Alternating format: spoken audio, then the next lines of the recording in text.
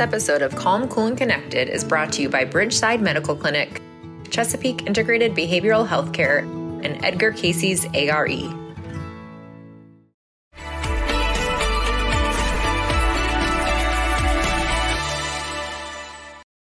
Hi, and welcome to Calm, Cool, and Connected. Whether you have an interest in exploring the world or traveling across country to visit family or friends, fears of flying can definitely come up, but there is treatment available. And I am honored to welcome Dr. Martin Seif, author and one of the nation's leading specialists on the treatment of flying phobias, here to Calm, Cool, and Connected today. Dr. Seif, welcome. Thanks so much for being here. Thank you. Pleasure to be here. Absolutely. So Dr. Seif, just to kind of jump in, what have you observed to be some of the common reasons behind how the fear of flying develops? Well, it's a good question because, in fact, people use the term fear of flying, and it's much better to use the term fears of flying. Think of the airplane as a kind of conflation of lots of different fears that come together. Think of it a perfect storm. So there are people who are afraid of flying who think of themselves as claustrophobic, although in fact, from a technical point of view, they have panic disorder, but they don't like the idea that they're trapped inside this particular little sort of metal tube. Other people don't like heights. Other people don't like traveling too far away from home. Other people have social anxieties. They don't like the idea that they're so close to other people, that other people can see them. There are a whole variety, probably a good half dozen fears that all come together in fear of flying. And everybody who has those fears would say, I'm afraid of flying, but they have very different fears. And Dr. Seif, I love how you explained it to be more so a collective of different fears surrounding flying. I heard you mention the term, claustrophobic. And are there any other reasons that people maybe get a little bit more fearful around flying? Have you noticed that the loss of control of kind of putting their life into the pilot's hands, does that ever come up? Well, loss of control, and I'm an anxiety disorder specialist. Yes. Loss of control is ubiquitous with every form of anxiety disorder. Everyone you say, I don't like the idea of not being in control in some way. So control has something to do with all forms of anxiety, but certainly it's never made as explicit as when you're flying on a plane and you realize that you have nothing to do except sit there and trust your life to someone else. In some way. That's one of the reasons why one of the basic ways of learning to overcome fear of flying is to start with education, learning. Anxiety loves ignorance, okay? Because if you think about it, anxiety is propelled by what if catastrophic thoughts, okay? And if you then have information, okay, the limits of your imagination are determined to some extent by the information that you have. So it's good to know about pilot training. It's good to know about the particular maintenance that goes on airplanes. But information is really one essential aspect for learning to overcome fears of flying. Any kind of fears, but certainly fears of flying. So really the unknowns, the uncertainties can all increase the fears surrounding flying. Well, in fact, that's an interesting question because, in fact, there are very few things that we know for sure. But what we're talking about is the conscious awareness of uncertainties. You may not want to think about it when you get in your car to drive to work. You don't think to yourself, gee, I could be in a fatal car accident today. But when you're in an unusual situation, fear of flying, people think of if something is very complicated, then it must be dangerous in some way. Then they become consciously aware of being uncertain. And that anxious uncertainty is part of what drives the fear of flying, and really any form of anxiety, but certainly the fear of flying, because most of us don't get a chance to do it that often. And believe it or not, the greatest determination of how comfortable we are doing something is how frequently we do it. For a lot of us who fly on an irregular basis, but somewhat regularly, and we haven't flown during the past year, getting back to flying now is a whole new challenge again, because we have to learn to become comfortable with the experience of putting ourselves in a situation in which we are totally out of control. And we might have some old triggers of anxiety that we worked with pretty well in the past. Could you comment on any of the older triggers of anxiety that could cause someone to start to experience more fears in the here and now?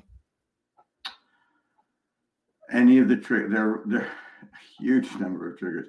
When we're talking about fear of flying, one of the things that I said, think of triggers. Mm-hmm.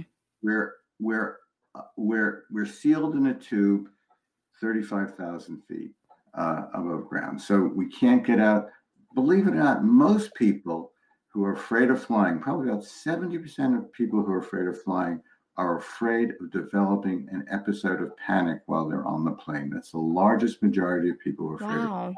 And those are the people who, when the door closes, they go, "Oh my God, am I going to be able to stay on this flight, or am I going to quote unquote freak out in some way?" Yes. There are a bunch of people who have what are called obsessive fears, and they're fears of either being contaminated on the plane, or other people starting fights with them, or somehow the thought of something going wrong on the plane really terrifies them. And then there are sort of typical triggers that go on a flight. A plane usually does not fly entirely smoothly. Turbulence is a big trigger. No one likes turbulence in some way. Even if they know that turbulence doesn't increase the chances of anything untoward happening during a flight, fact is that people become frightened by turbulence, and often they will avoid flights if they think that the air is going to be too turbulent. It's going to be too turbulent to fly. Those are some of the very common triggers. But if I have a room of, say, 30 people who are afraid of flying, and I say, what are the things that frighten you?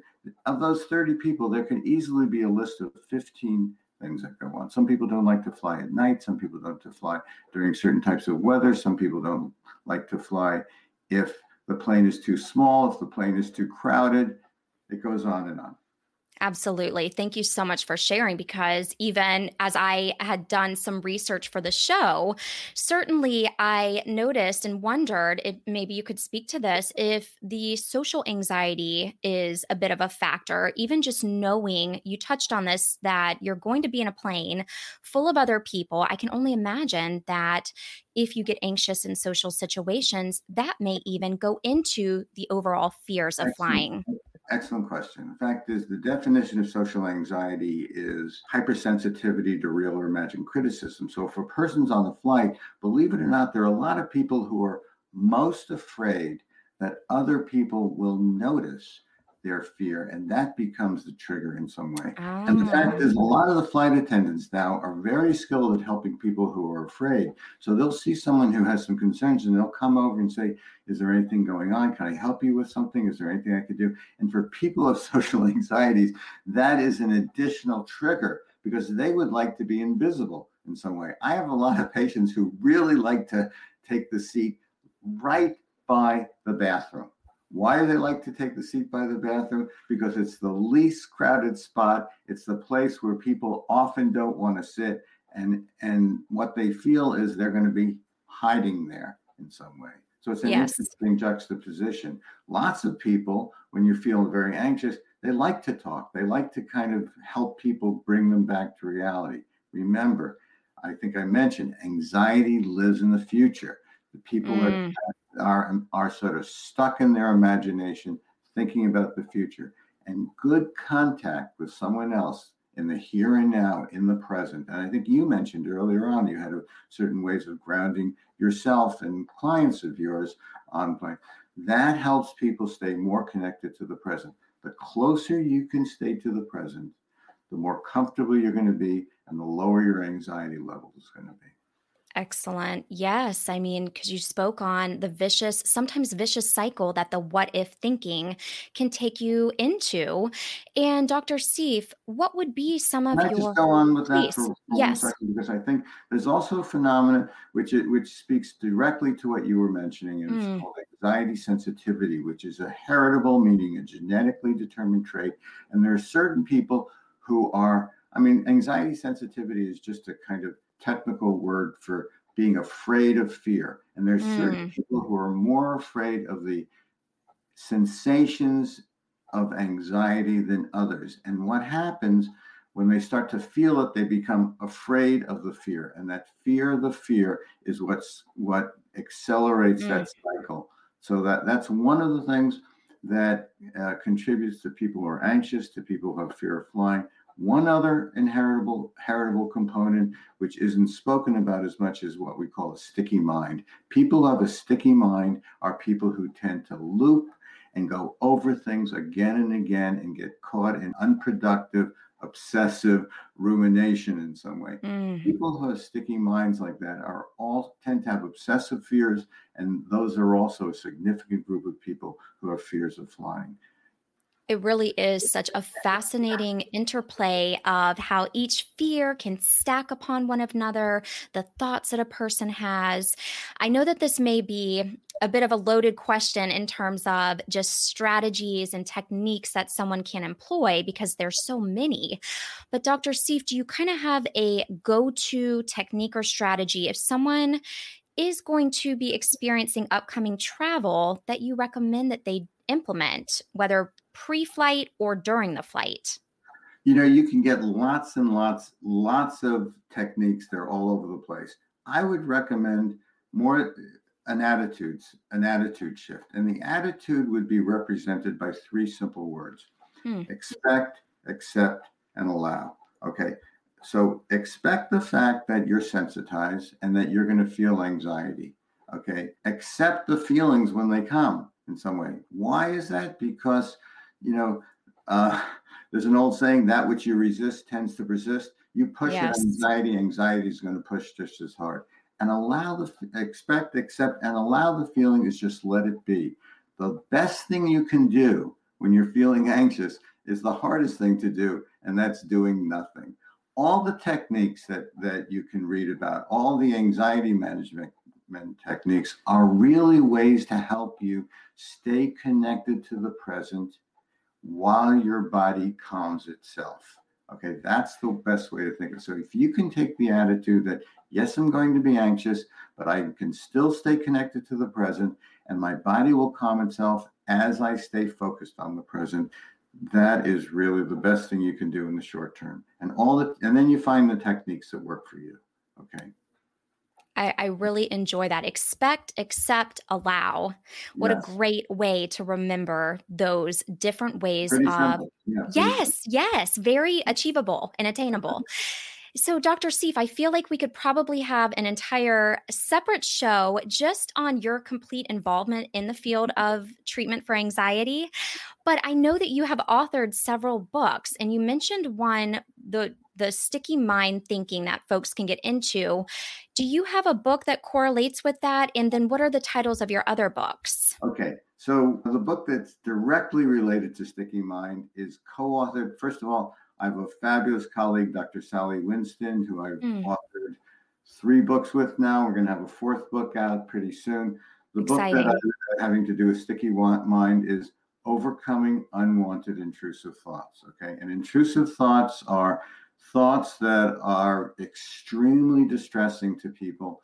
And for a long time, it was a silent epidemic because usually the content of these thoughts are rather aggressive or sexual or very upsetting to people. Yes. Now, thank goodness, people are coming out of the closet and realizing that it's not their fault, that they're not bad people because they have these horrible thoughts. So that book, Overcoming Unwanted Intrusive Thoughts, there's a follow-up book to that we've written called Needing to Know for Sure, which speaks to dealing with uncertainty, and the issues that people have with uncertainty is probably the single most difficult problem that people have who have what are called anxiety or worry states.